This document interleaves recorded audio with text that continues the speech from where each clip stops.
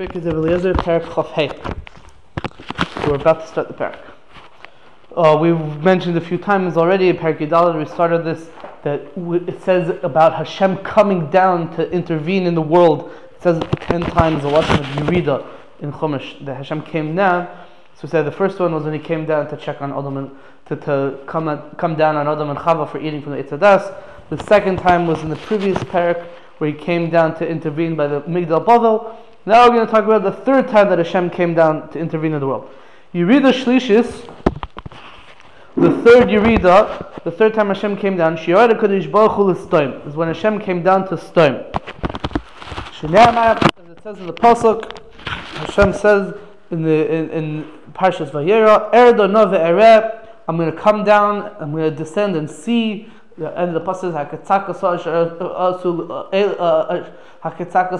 also Haketzaka Kitzer Haba Elai also Elai Haketzaka Sasha Haba Elai also Elai. Like if Hashem came down to see if that which the screaming that's coming to him, did they really do that? People are calling out to Hashem and crying. We're going to see that further in this parak. And Hashem came down to see, to judge Stoim, to see if it's really true. Hashem said, "Dover gadol shani asid la'asais ba'olami ani magid la'avram oyavi." This great thing which I'm going to do in the world, this great meaning like important thing which I'm going to do in the world, I'm going to tell my beloved Avraham Avinu. I'm going to tell him about it. Shemar, it says in the pasuk, Hashem Amar, Hamachasani Avram. Hashem said, am I going to hide from Avram that which I'm going to do to Stoim? So Hashem decided he's going to tell Avram Avinu that he's going to go out and destroy Sodom. Rabbi Chanina says, Nigla Kadosh Baruch Hu u'shloisha malachim al Avram Avinu. HaKadosh Baruch Hu revealed himself with 3 angels to Avram Avinu. This is the beginning of Parshas Vayera. Shemer, it says in the pasuk, Vayiso eina vayar v'hinei shloisha anashim. Avram Avinu lifted his eyes and he saw, and behold, there's 3 men. And we're judging that anashim is a lashon of malachim, men, angels. Ishim also called malachim. Those are the 3 angels. What are these 3 angels? What are they coming to do? Echad hischil mevaser isai al heiroyin beten shel Sarah ishtay. One of the 3 angels came and began to inform him about the pregnancy of the stomach of his wife Sarah. Shnemer, because it says the pasuk lamayed ashuv elacha. This time I'm going to return to you. One second. And the Marzu says, no, it's really supposed to say a different pasuk. It says shayv ashuv elacha, because that's the pasuk of the Malachim speaking to Avram Avinu. The pasuk that we have, the gear says lamayed ashuv elacha. That's really Hashem speaking to Avram Avinu. In the previous parsha. In the previous parsha, correct? Maybe. Either that or later on in that parsha. I don't remember. Because after the Malachim, then Hashem comes and says it to Avram Avinu again. No, I was going to ask the question because in the previous parsha, Hashem comes to him and says, "You were going to have a son, right? So time next year." And then I asked the Shaila, but in the next week's parsha in Vayera, the Malachim are going to come and tell him the same thing. Right. So the Radal answers that question. So the Radal answers that question. I was about to speak this out. The Radal answers that question. Then the end of Parshas Lach Lecha, Hashem already told Avraham that he's going to have a kid this year, and now he's sending a malach again to tell him. Which is 3 days later after this. So the Radal says that when Hashem said it in Parshas Lech Lecha, that was stamped to tell him that he's going to have a kid. When he's coming now in the beginning of Parshas Vayera, it's telling him, oh, by the way, your wife is pregnant. Not just that you're going to have a kid, that right now she's already pregnant. It's even greater chiddush because he just has bris. Hashem came to him after he did his bris. 3 days later, the Malachim came to him. Yeah. So it's a gross chiddush that he had relations at that time, and secondly, it's even a bigger chiddush that she was pregnant for a year.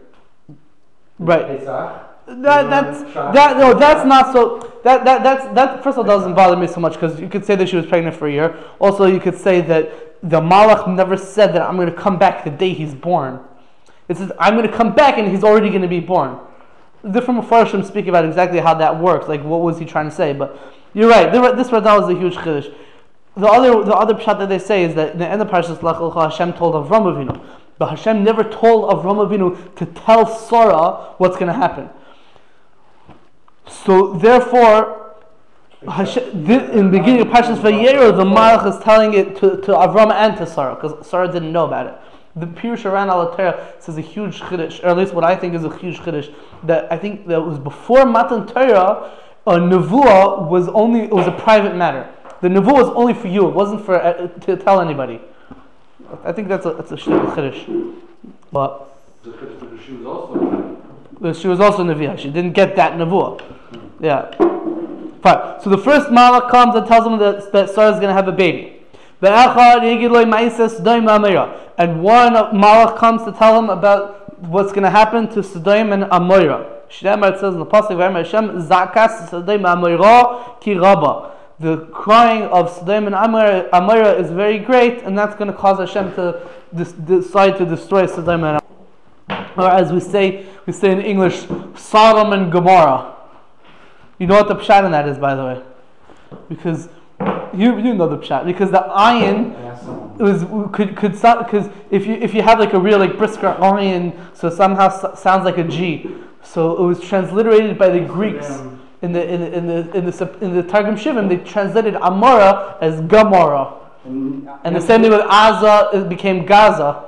Which is in Amsterdam today. I was at a guy's house, and his bracha, Baruch Ata Hashem Elokeinu Melech HaGolam Hanoilam. Yeah, I saw once. Their ayin is almost like a G. Yeah, I once saw a chumash that was printed in, I think it was in Amsterdam maybe, and it was in English, so maybe it was in England. I don't remember. It was printed somewhere. It was in Hebrew and English, and it had like the names of the parshas in English, and it had like for Parshas Tazria it said Fazriang, and Mitzorah was Mizorang, with the NG at the end. That's where the ayin becomes a G. Sodom and Gomorrah. So the first malach came to tell him that they're gonna have a baby. The second malach came to tell him that Hashem is planning on destroying Sodom. Mikan Amru. From here we say, anyone who has to speak to his friend about something which is a gnai for him, which is disparaging or something bad for him,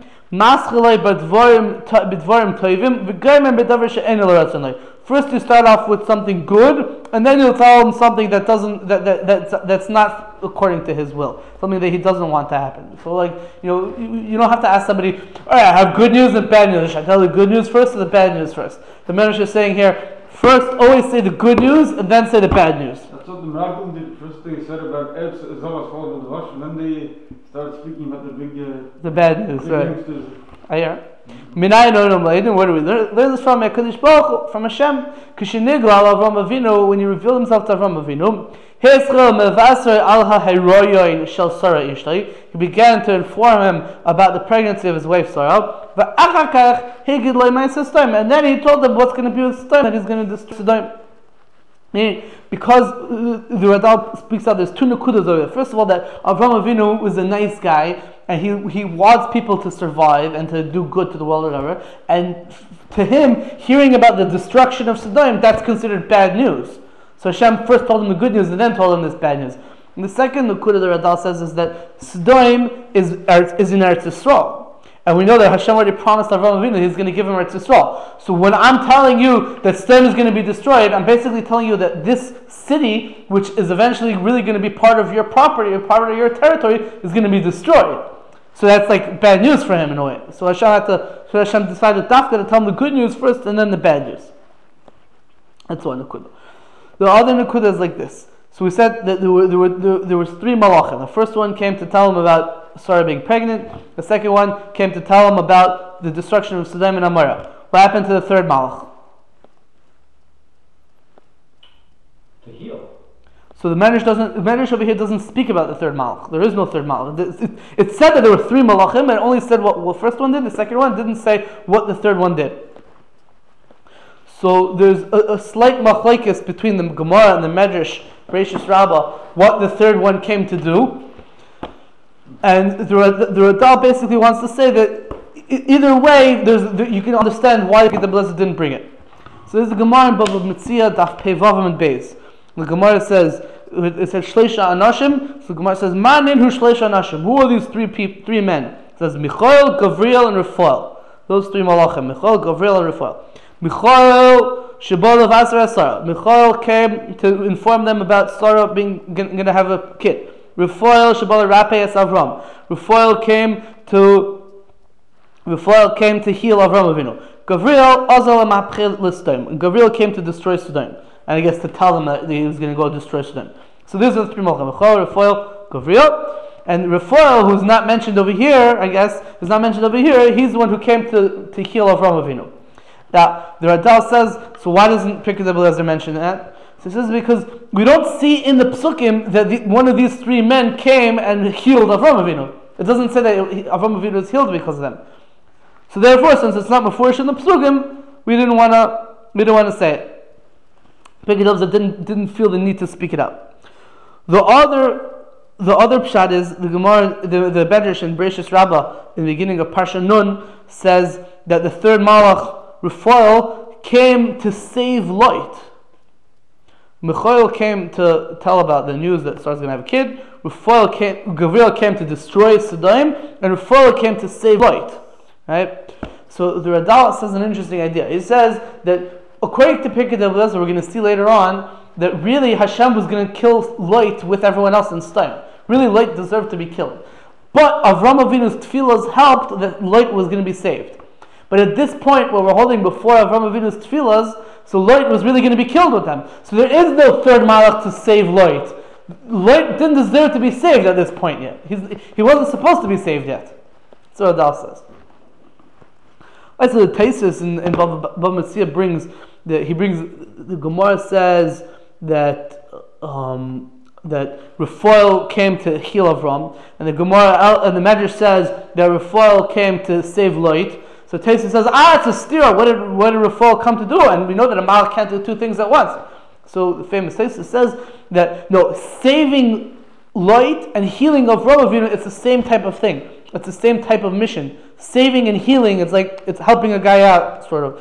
Inyan echad. Refuah v'atzola inyan echad. That's what Taisus says. It's an interesting idea. Also Rashi. Rashi and Chumash? Yeah. Okay. Same text. And Michael, the Gemara says that Michael was the one who saved light. Michael came to save light. And we said that Michael was the one who was mevaser Sarah that she's going to have a kid. Rashi, the Taisus brings that the Medrash says that the one who saved light was Raphael. The Gemara says that the one who saved light was Michael. How does that work out? How's Michael's job of saving light and giving news about Sarah giving birth? How does that fit into one mission? So the Mahalach is like this. I don't remember who says this, but this is a famous idea that a lot of people say. That Michael is the Sar of Klal Yisrael. Michael is the angel of Klal Yisrael. So his job is to ensure the survival of Klal Yisrael. So that means that being mevaser Sarah, that she's going to have a son, and saving light, who because of light was saved, we're going to have David HaMelech, and we're going to have Shlomo HaMelech.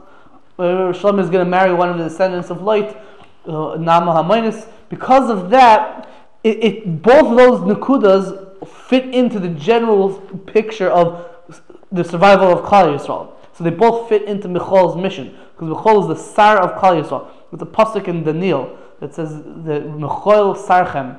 Michal is the Sar of Bnei Yisrael. Another place it says he's the Sar of Esav. Michal? No, the Gavriel is something. I don't know. Gavriel is like Lashon Gvura. We mentioned before that Gavriel is the Malach of Eish.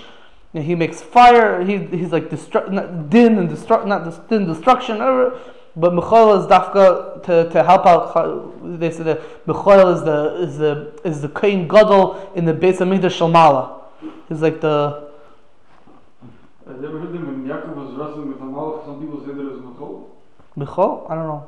It could be. I don't know. I'm just don't know. I'm imagining. I have a good imagination. Samuel, they say. Sammy. Our good friend Sammy. I don't remember that they say that. But it's an interesting thing that I was a little bit bothered by it this week, and I looked into it because last week we were talking about how when Hashem split up the world, so he took 70 angels and he made a lottery, and each angel got its own nation, and Klal Yisrael got Dafka Hashem.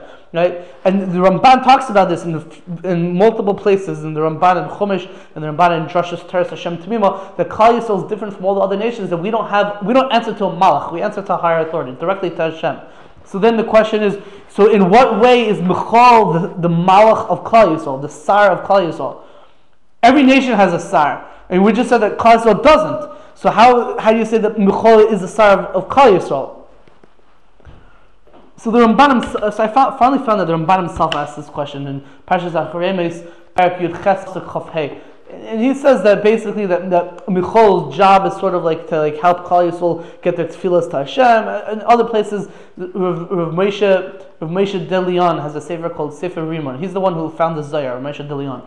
So there's a sefer called Sefer Rimon, where he says that Michal is the Sar of Klal Yisrael. Not that they get shefa from Michal, like the other nations get shefa from their malach, but rather that this Sar is if there's like a machlekes between like the different nations, so this is the Sar that like represents Klal Yisrael. It's like our foreign minister to the other nations, something like that.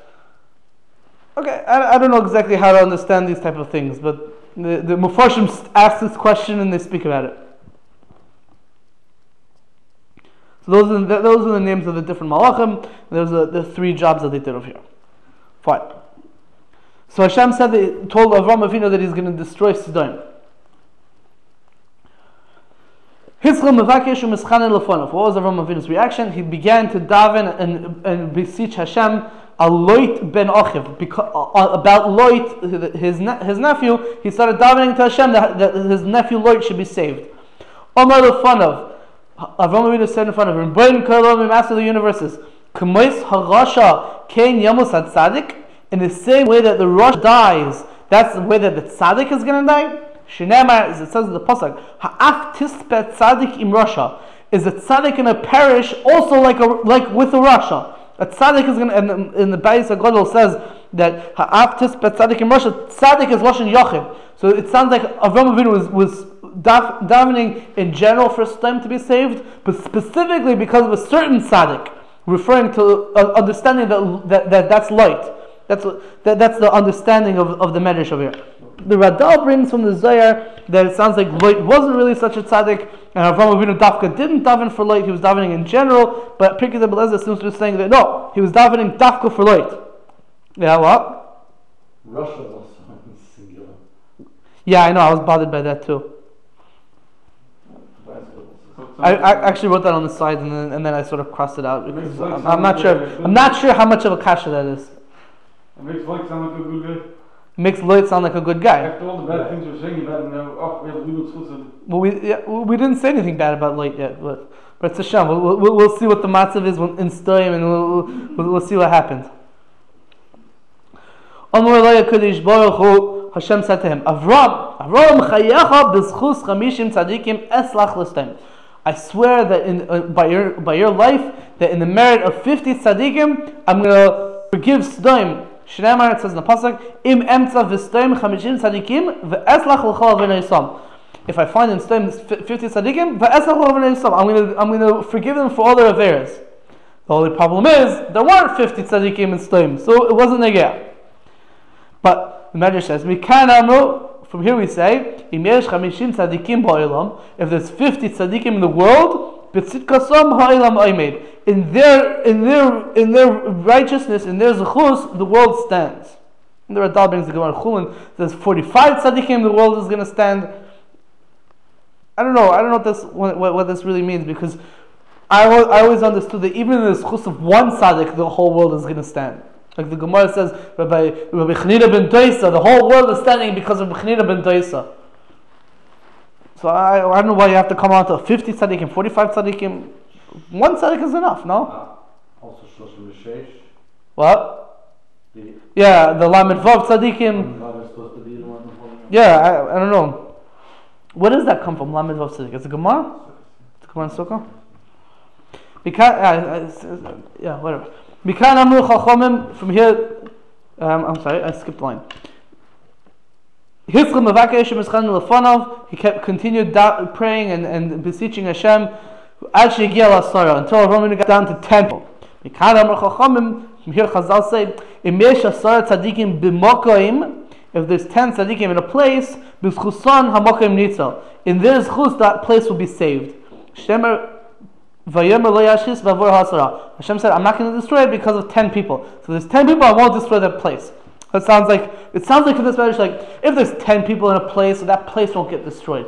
But if there's 50 tzaddikim in a place, the whole world won't get destroyed. But 10 tzaddikim is not enough for the whole world. That's what it's saying. 10 tzaddikim is only. But I don't know if that makes sense. Because if it's gonna save its place, that means it's saving the whole world. Because if the whole world is going to be destroyed, that means that this place also won't exist. No. So I'm not sure how. You said the opposite, didn't you? What? 10. If 10 tzaddikim could save one place, Yeah. doesn't that mean that the whole world won't be destroyed because the 10 tzaddikim saves it? No. Yeah. I mean, well, it means this place will. Just this place and everything else will be destroyed. That's what it means. Well, 50 tzaddikim, then they could save the whole world.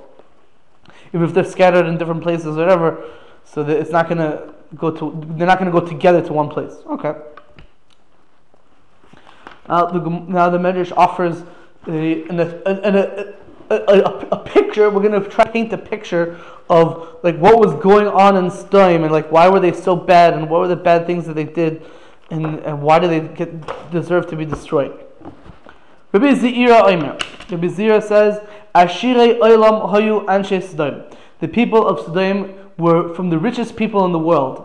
Min ha'aretz ha'toiva v'hashmena shehayu yeshven la. Because of the good and fatty land that they were dwelling on, shekol tzarech sheba'olam haya yaitze mimena, that any need which comes in the world could come out from this land. Anything they needed, they got from their land. So because of that, they were from the richest people in the world.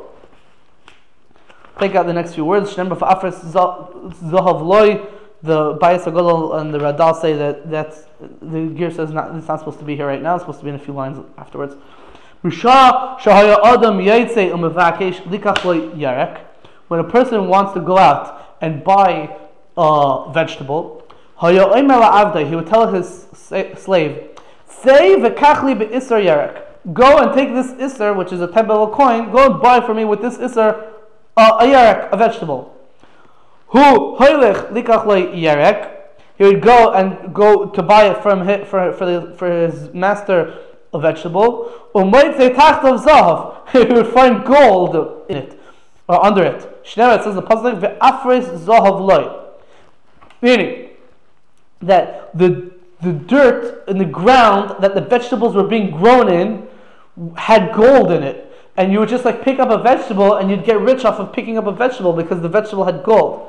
The Bayis HaGadol says that no, it's not such a chiddush to say that there was gold in the land. There's gold in a lot of places in the world. You go to California, right? You could go gold mining, and you take dirt and whatever, and you sift through it, and you find flecks of gold, and you put it together, and you get a gold nugget, or you can get find gold nugget here and there. And it's not such a big deal to say that there was gold. That's where gold comes from. It comes from the ground, right? It has to be somewhere. So he says the chiddush is that you can get gold and get rich off of it without even having to do anything. You're just plucking a potato from the ground. Well, they didn't have potatoes. Whether you're plucking a garlic from the ground and they get rich off of it because it's gold. The chasev hayotzim mimeno, and there was Shenamar. It says the pasuk ve'afres zahav loy. There was dirt of gold for them, for him, whatever, for them. That's the pasuk in Eov that the bench over here is darshan that's talking about stone. And there was silver coming out of the land of Sdoim. It says the pasuk Yesh la kesef moitzav, because there's a source for kesef. Avonim or margolios hayu yotzim mimena. Precious stones and gems came out of the land of Sdoim. Shenemar mekoim sapir avoneha, a place of its stones are a place of it's a place of where sapir are its stones. Sapir is sapphire.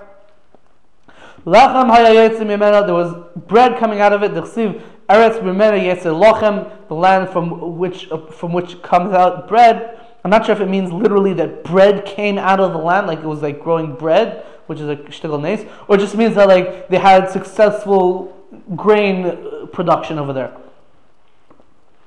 So they were very rich and successful. And they didn't and they didn't believe in the shadow of their creator. Rather they believed in their great wealth.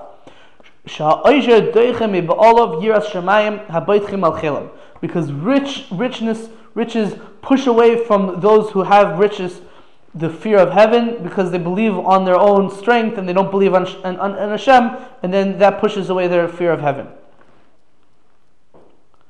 Yeah. The Avigdor Hanchek, the writer of what's father in Rashi, points out in the Varim many psukim that relate wealth to then Hakar Satov to Hashem for Ochel. Yeah, Vayishvan Yishun Vayivat Shoman Tavis Kasis. Yeah, there's a lot of psukim like that. So he's just saying it out push it. You get rich, you forget about Right, there are psukim that definitely allude to this idea. Something we see over there. Okay. Let's do a little bit of Gemara first. The Gemara in Mishnah Sanhedrin, in the last parak of Sanhedrin, parak Chelek, says, "Anshe Sdoim elam chelek l'olam haba." The people of Sdoim have no chelek in olam haba. The Gemara is in Sanhedrin Daf Kuftes. For some reason, I like reading out of the Ein Yaakov instead of reading out of a normal Gemara because it has Marsha on the side. But the Gemara brings a pasuk about describing Sdoim, "Va'anshe Sdoim royim v'chatoim laHashem ma'od." The people of Sodom were evil and sinful, very much so to Hashem. So the Gemara darshans, what are these things? Royim, Chatoim, Hashem, Me'od. These are talking about 4 different nekudas. What it says? Royim, Begufam. They were bad with their bodies. Chatoim, B'mamoinam. They were sinful with their money.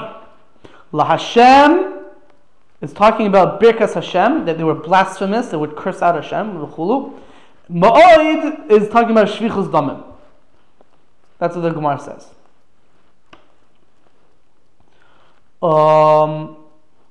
Let's say Gufam. Yeah. In Sefer Yashar, we're gonna jump between the Gemara, the Medrash, and the Sefer Yashar, and a few different Nekudas over here. But in Sefer Yashar it says that they had a minhag in Sodom and Amorah that once a year they would go out to this plain, which is about a day and a half's walk from where Sodom was, and there were all kinds of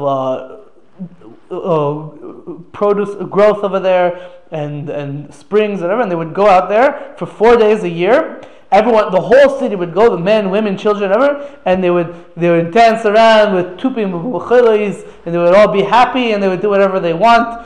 And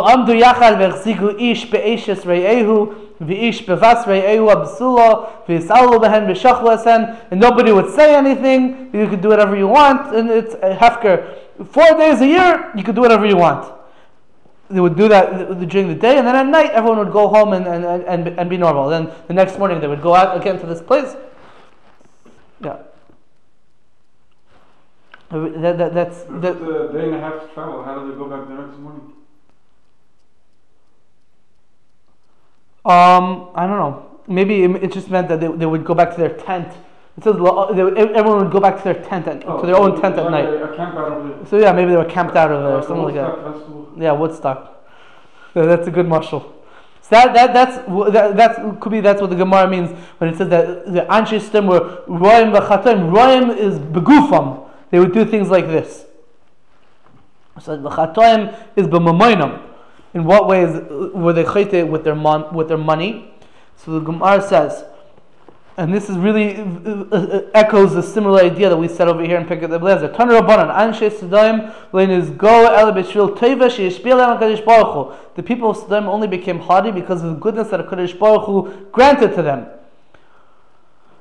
And then it says, Amru, they said, once we have this land, that there's bread coming out of the land, and there's in the dirt we have gold, and we're like so rich and successful and powerful. Why do we need to have visitors coming into Sdom? We don't need them for. The only reason why a visitor would come to Sdom because they're trying to take us away from our money. So we're going to come and we're going to eradicate the concept of visitors or tourism from our land. So nobody's going to come and take away our money. We're so attached to our money, we don't want any visitors, because visitors, the only reason they're coming is because they want to buy things or whatever. They want us to buy stuff from them, and we don't want to lose our money. We don't want to have to give our money. And everything we need is already here. So we don't want people visiting our land. And we're going to see that they launched a whole campaign to try to make sure that people never come to visit Sdom. If you live here, you live here. You don't live here, we don't want you. You're not welcome here. Genius. It's genius. They're not. The whole point of that is that they're not giving. Right. They're only keeping. So the whole word of the place down there now is that it does, because it doesn't give off any of its own. So I would. It's called the Dead Sea. And the Kinneret, which gives to there, has life in it. Because it gives. It gives. The Dead Sea doesn't give. I would just, if because in the context of what we're learning it over here is, last 2 weeks we were talking about Migdal Bavel, and now we're talking about Sdom. So I think there's an interesting difference between the people of Bavel and people of Sdom. They're both bad, but they're bad in slightly opposite ways. Bavel from Chom and Sdom from Shem. No, I don't want to get into that. I know you want to get into that, but that's the people of Migdal Bavel. I would classify as they had sort of a socialist or even communist economic system where everything was together, and we're all the same, and you have to share everyone equally, v'chulu, and everything is shared. That was, and then their downfall was sort of when the cracks started coming into the wall, and then people started having their own ideas, and then they tried to do things. But that was Anshe of the Tower of Bavel. I think Sdom is the exact opposite. Sdom were extreme capitalists. They believe, I have my money, I worked hard for it, I don't want to give it to anybody. Why should I have to lose my money for any reason? They wanted to hold on to their money as much as they can. You can hold on to your money too, I don't care. As long as I hold my money, you hold. This idea is expressed most clearly in a Mishnah, in Mesachas Avos. Arba midas ba'adam, Perek Hey in Mesachas Avos. Arba midas ba'adam. There's 4 types of people in the world. Ha'aymer sheli, v'shalach shalach. A person who says, what's mine is mine, and what's yours is yours. Zu mida beinanis. That's like an average person. V'yesh aymer zu mida Sdom. So people say that's mida Sdom. What's mine is yours, and what's yours is mine. That's Am Ha'aretz, because that doesn't make any sense, right? What's mine is yours, and what's yours is yours. That's a chassid, because you have your own rights, your own property rights, whatever, and I'll let you use for mine. That's a chassid. A person who says what's mine is mine, and what's yours is also mine. That's a rasha, because he thinks everything belongs to him.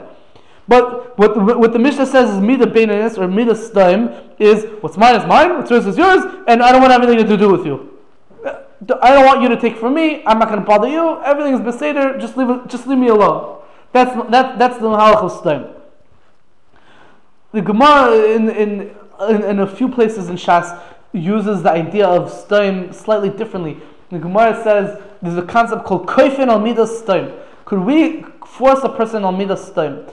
One of the cases in Bava Basra, Daf Yud Beis, I think it was, the Gemara says that you have 2 brothers, and one of them has a field next to his father's field, and then the father dies, right? And the question is, how to divide the father's properties. So can the brother who has a field next to his father's field, can he force his other brother to give him dafka that field as opposed to a different field? If they're obviously talking about whether they're equal in their value or whatever, can he force him? Because it's easier for me to have a field next to my field than to have a field here and a field across the town. Right? So Gemara says, Koifin al midas stam. That brother can force his other brother to give him the field that's next to him. Why? Because it's called Zenan v'zelei chasar. I'm getting a hana that I get a field that's next to my pre-existing field, and you're not losing anything because you're getting a different field which is the same value. So you don't lose anything, and I get something, right? So the Gemara says you could force a person to do it.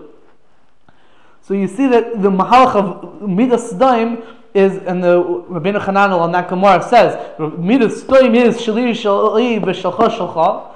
You see that the mahalach of daim is that, I don't care about you. I want this field, even though I'm not going to lose anything by giving you this field and taking a different field. I don't care. I want this. So what's mine is mine. It's mine. Or we'll take this field and we'll split half of this field, and the other field will split half of that field. But I want this. That's the mahalach of stam. But so we said that they engaged on a campaign to get rid of visitors. Let's read a little bit weiter in the Pirkei Eliezer here. Rabbi Yeshua ben Karcha Omer. Rabbi Yeshua ben Karcha says, "Lo chasal kvod koinam lishbar oichel lo ireach v'lager."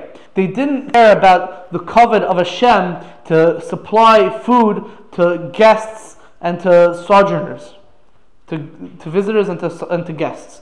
What does this have to do with the covet of Hashem? So Radal says, because we say in Bava Basra also, Davav Menalef, it says, Hanezim pruta la'ani, zeicho mekabel pnei shechina. A person who gives a pruta to a poor man, he's zeicho to mekabel the shechina of Hashem. And the Gemara in Shabbos famously says, Gedela hachnosas oichem yosem mekabelas pnei shechina. Because Avraham Avinu was in the middle of talking to Hashem, and then he sees these three visitors coming, right? And he's like, hold on Hashem, I have some visitors. Right? What do you mean? Talking to Hashem, how can you say that? Visitors? No! Being hachnosas archim, accepting guests, visitors, is more important than talking to Hashem. And these people, if they don't think that talking to Hashem is important, so kol sheken, they're not interested. They're not interested in being mekabel pnei shechina. They're not even interested in giving money to poor people. That's not their interest. So what do they do? So the Medrash says an interesting thing what they did over here.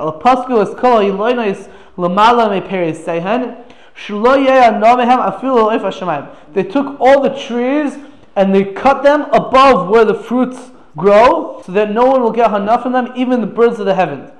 It's not clear exactly what this means.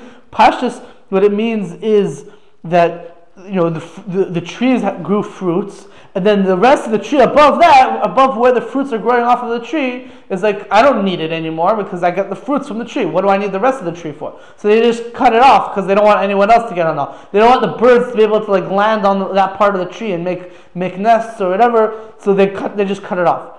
The Radal says like an even bigger chiddush. They cut down all the trees down to their stump. It was just like a stump. That way the birds can't use it to land on. People can't take from the fruits. Nothing. There was no use for the trees. I don't know exactly. It's hard to say that such a pshat because we're saying that they're gaining all these different things from the land itself. But if they're cutting down all the trees, what are they gaining from the land? I'm not sure. Somebody told me this pshat last week. Yeah. And the way they said it, I don't know if they're coming from anywhere. But they said that they could only. The way it sounded was that there were fruits they could get to. Yeah. And then there were fruits over the door. Oh, that's a good shot. And they didn't need them. They already had a whole bunch of fruits. But they would cut off the rest of the fruits and throw them away or whatever, so that nobody else could eat. So no one else could eat. I hear. So they were too lazy to get on a ladder or something. They just didn't need all the fruit every tree. Right. So anything above what they needed. Easily, but then they would go extra mile. To make sure that no one else can get it, even the birds. Yeah. No, for sure visitors, but even the birds. A path that even an ayat, which is a type of bird, didn't know. Fine. Rabbi Nisanel says, "Hekimu aleihem sheftim sheftei sheker." They put upon themselves judges of falsehoods. Meaning, the Radah says that when they appointed the judges al t'nai that you're going to judge falsely. We want you to be a bad judge. We're going to speak more about the judges when we get to the Gemara. Is going to talk about a little bit about the judges.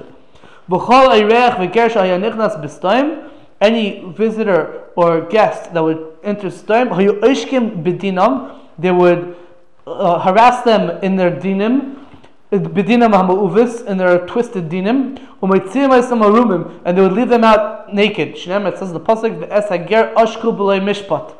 The Barzu says that pasuk is really talking about Klal Yisrael, so he finds it difficult how it's exactly going on Sdoim. It's talking about like Yechezkel was giving Torah to Klal Yisrael, but this is what it says, that they would try to mess them over and leave them out.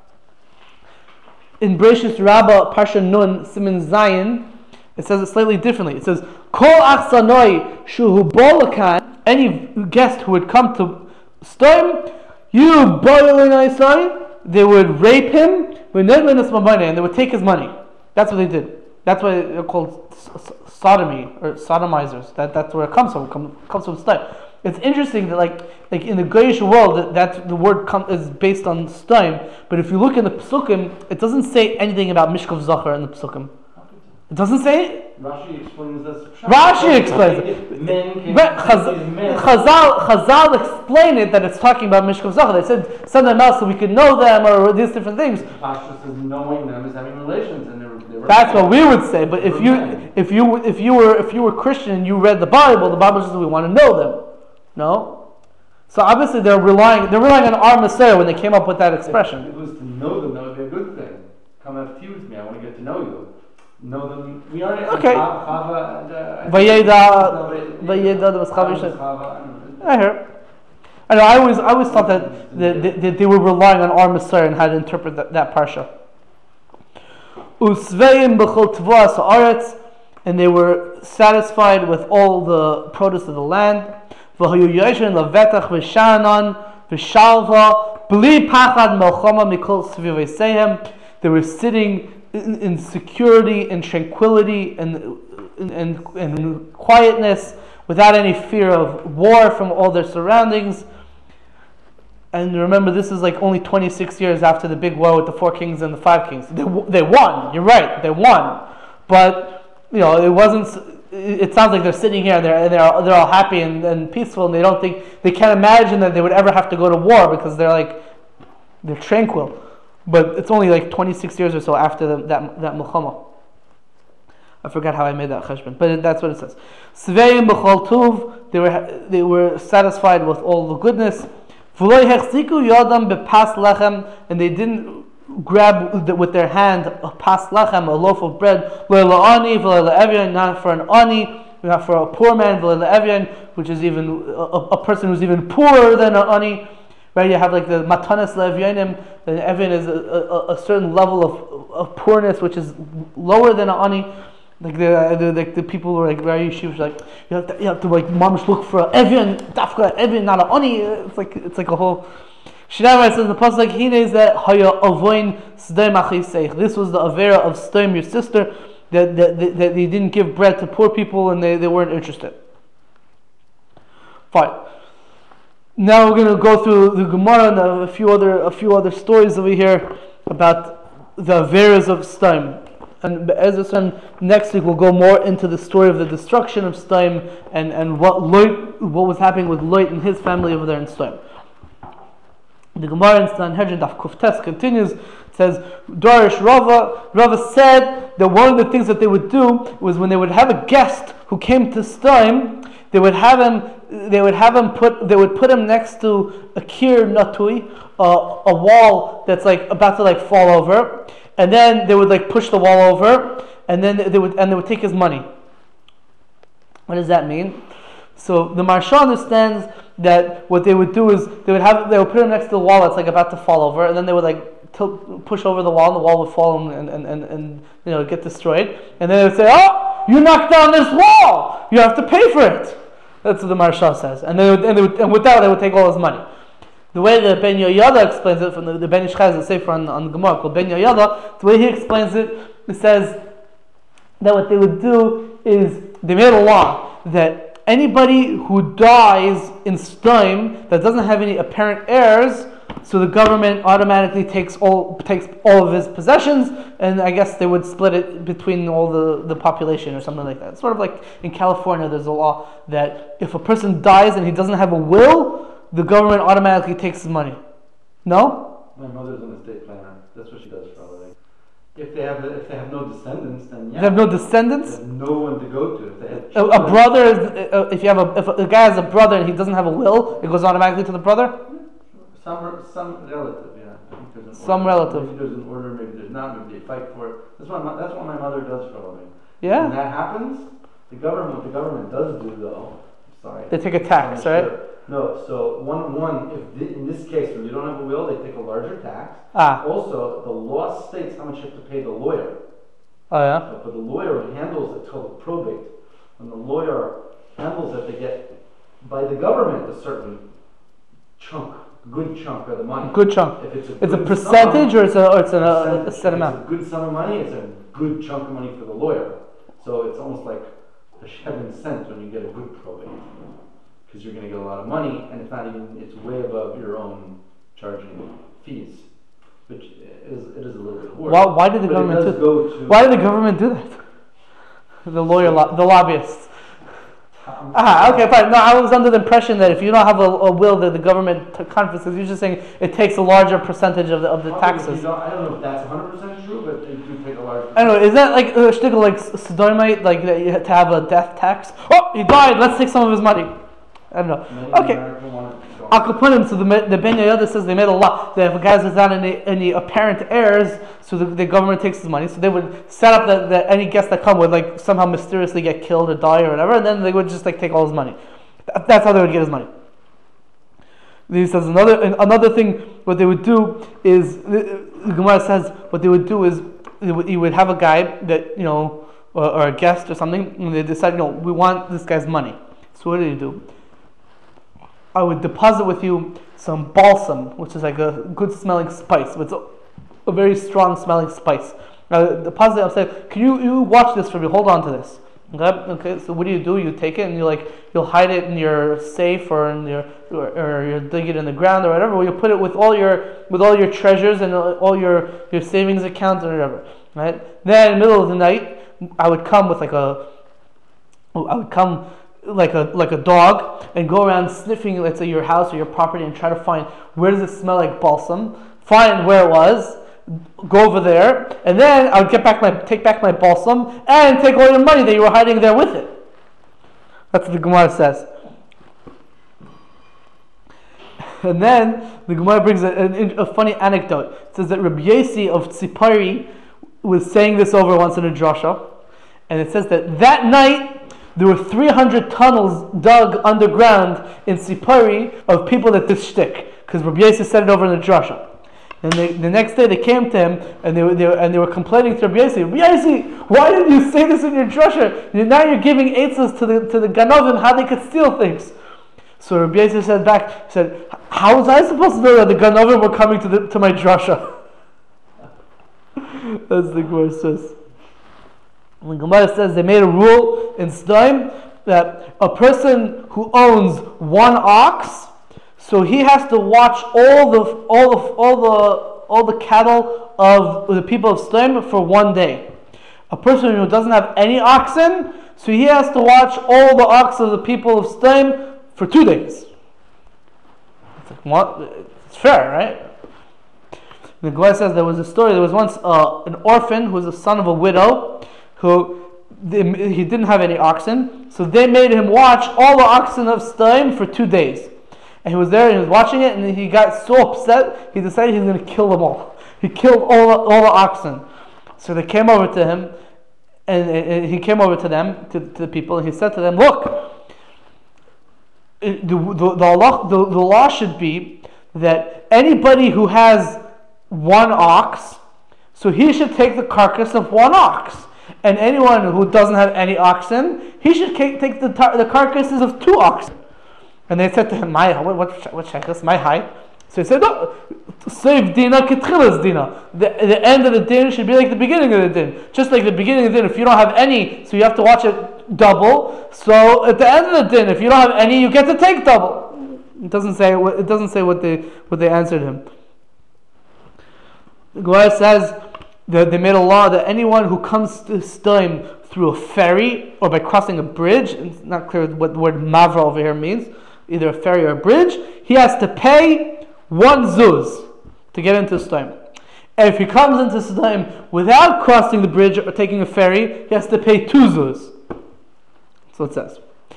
The Gemara says that if a person had like a whole row of bricks that he was going to use to build something, or he had a whole patch of garlic that he planted or whatever, so then each guy would come and take 1 brick or one piece of garlic, and another guy would come take 1 piece of garlic, right, until there was nothing left.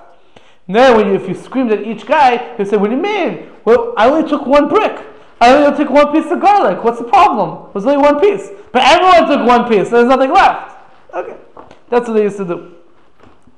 Gemara says that there were 4 Dayanim in Sodom, and their names were Shakroi, which means liar, Shakruroi, which means like great liar, Zaifi, the forger, Umatzli Dina, a person who inclines the din, who messes up the din.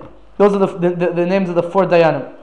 In Medrash Rabbah, it says 5 names. I don't remember what it says, but in Medrash Rabbah, Bereshis Rabbah Parshanun, it says 5 names of the Dayanim instead. In Sefer Yosher, it says that really it says that really they had different names. The names were Sharek, Sharkar, Zavnoch, and Monoin.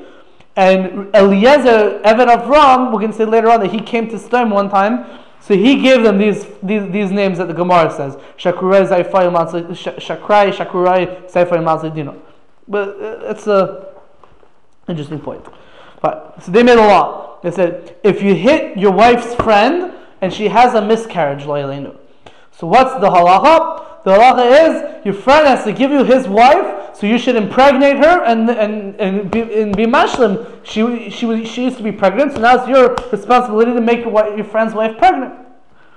That's how corrupt they were. It said if you cut off the ear of your friend's donkey, so the halacha is you get to keep the donkey and you're in charge of raising it, whatever it's yours, until his ear grows back. Good luck. If you wounded your friend, you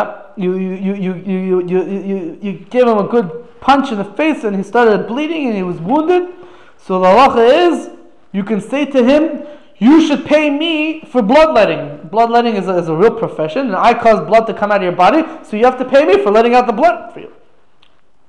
And then it says that they made a takana that anyone who comes into Sodom through the bridge or for a ferry, you have to pay 4 zuz. And if you walk through the water without using the ferry or the bridge, you have to pay 8 zuz. I'm not sure if this is a stira to the previous Gemara that said 1 zuz or 2 zuz. That says 4 zuz and 8 zuz. Maybe when these Dayanim came, they made it like more chomer. I don't know. And the Gemara brings a story to illustrate this. This is one time there was a guy who, like a professional laundry guy, who came into Sodom, and they said, "Oh, you're here. You have to pay us 4 zuz." So he says, No. I didn't come through the bridge. I walked through the water. So you give us 8 zuz.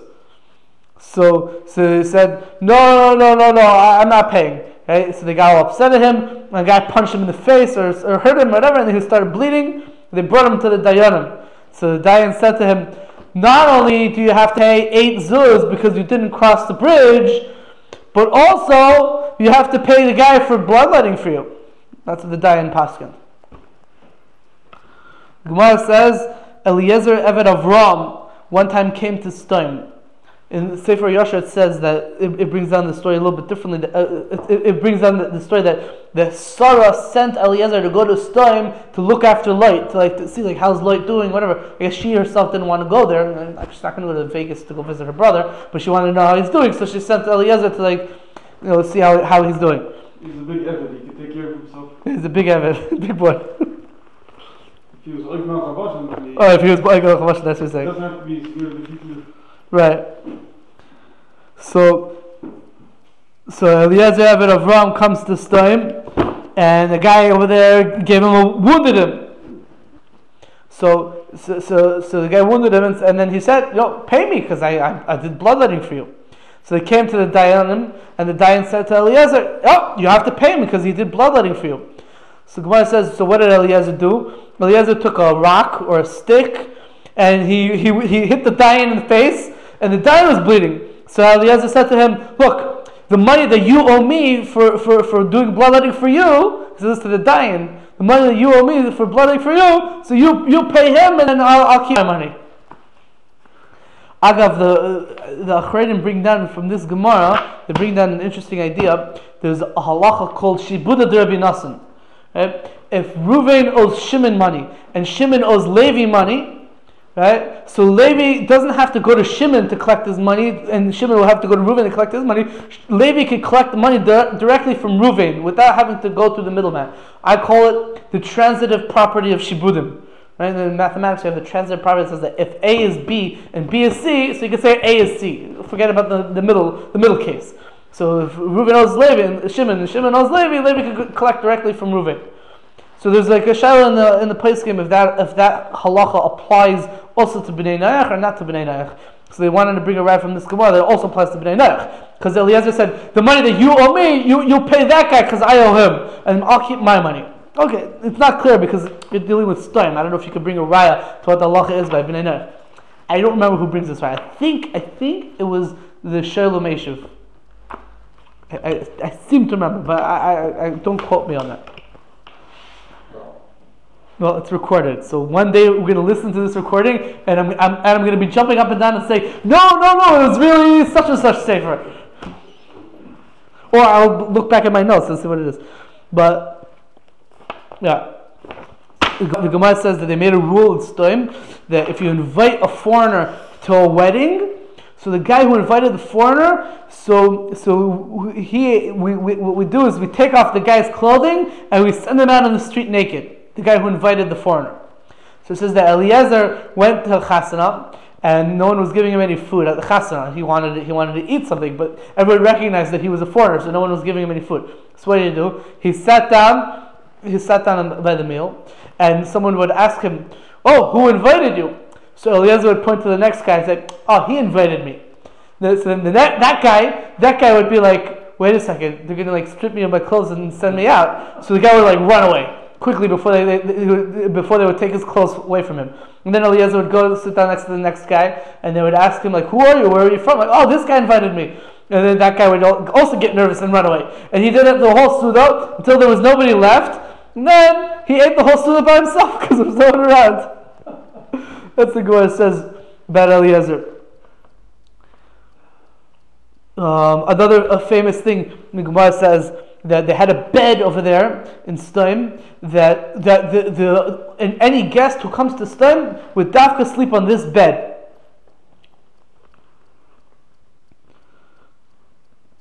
And basically the rule was that you had to fit exactly this bed. If you were too tall or too short, they would make you fit the bed. If you were too tall, they would cut off your feet so that you would fit into the bed. If you were too short, they would stretch out your body so that you could fit into the bed.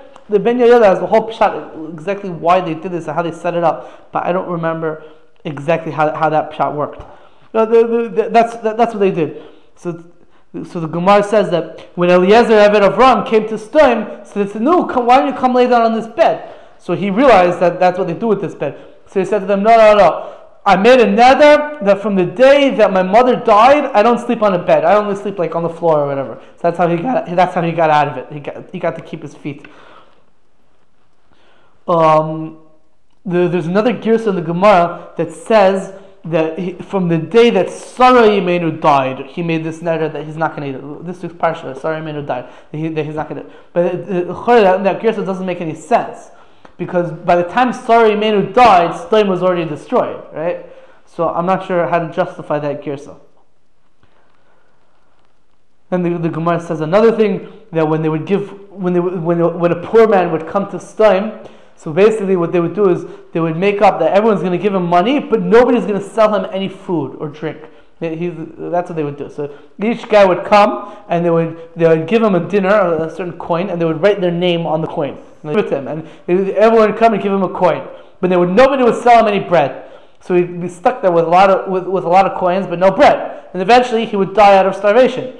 Then every guy would come back, find the coin that had his name on it, and take it back. That's what the Gemara says. Another story is brought in Sefer Yashar. A story is brought in Sefer Yasher about Sdoim, and it's a whole long story. But basically, there was a guy who came from a faraway land called Elam, which is like near Persia or whatever. What? A guy came from Elam, and he came to Sdoim, and he had a donkey, and his donkey had this very fancy, let's call it a carpet. I don't know, a smicha achas teva tzavua b'chol minei tzavua atzava, like a colorful carpet or something, and it was tied to his donkey. It was a very, very colorful, very precious, beautiful item.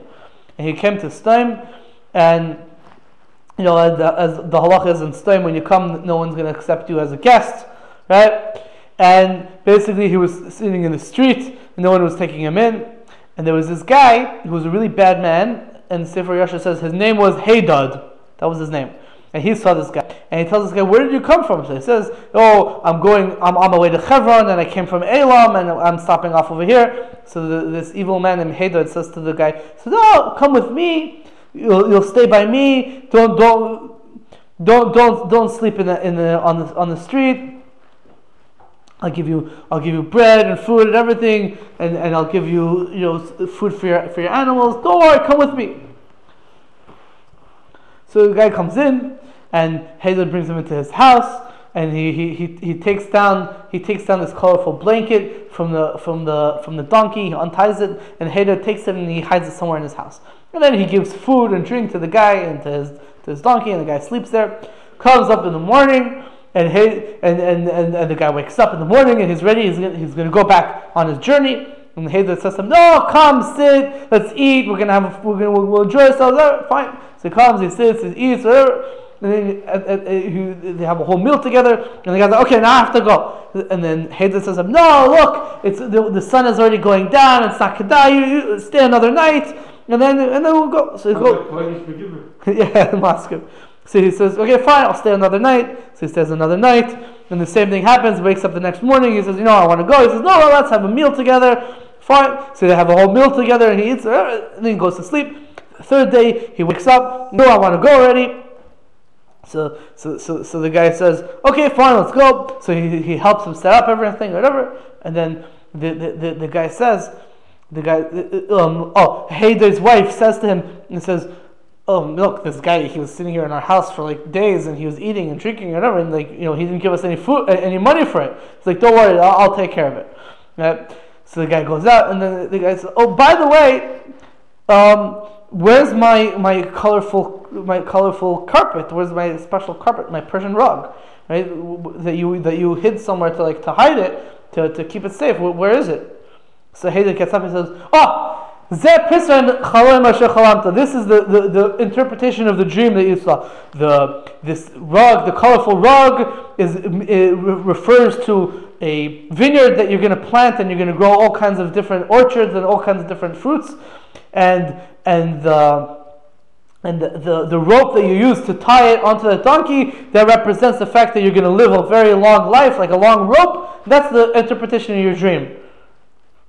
So the guy says, "What do you mean? No, I'm not talking about a dream. I'm talking about I had an actual carpet, like a fancy carpet over here, and it was tied to my donkey. What are you talking about?" So, "Hey, what do you mean? I told you that's the pshat in your dream. You had a fancy carpet, and the fancy carpet means you're going to have a vineyard and an orchard, and the long thing is referring to the fact that you're going to have a long life. But that's the interpretation of your dream. What do you want from me?" So, no, I'm not talking about a dream. I'm talking about real life. I really had this. This is what you're supposed to give to me. So no.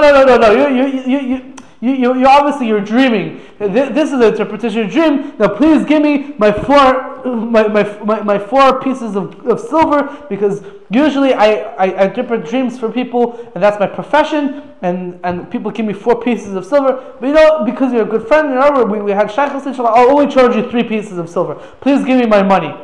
And the guy starts screaming and saying, "No." So what they do? They went to the Dayan. It says they went to the Dayan Sharek, who Eliezer called him Shakra, whatever. And they went to the Dayan, and they were telling him. The Dayan says, And then they said over the story, I had my fancy carpet, whatever, and a string to tie it to my donkey, and he's claiming that he didn't have it. And he's like, no. Haydn's like, no, it was a dream. He's telling me a dream, and I explained to him the dream. And the Dayan says to him, no, everybody knows that this guy Haydoid is a dream interpreter, right? And you asked him to interpret your dream, so he interpreted your dream, so you have to pay him. And the guy's like, no, it wasn't a dream. It was real. And they were fighting, right? So basically, in the end, the Dayan was behind to pay all these things. He just like the Sefer just like keeps repeating like no, I had this stuff, and it's like no, it was a dream. It's like it repeats it a few times. That's I'm reading through it. I'm trying to see, and then basically they just kept screaming at each other, and the Shefer just like sent them all out. And basically what happened was, he sent them out of his court, and the whole city of Sodom came and gathered around the guy, and they kicked him out of the city, and they started screaming at him and throwing things and whatever, and the guy ended up going on his donkey, and he was just crying, and that's what Sodom messed him over. That was his experience in Sodom. Okay. On that good note, we'll stop over here. And next week we'll see the continuation of Sodom. Good luck.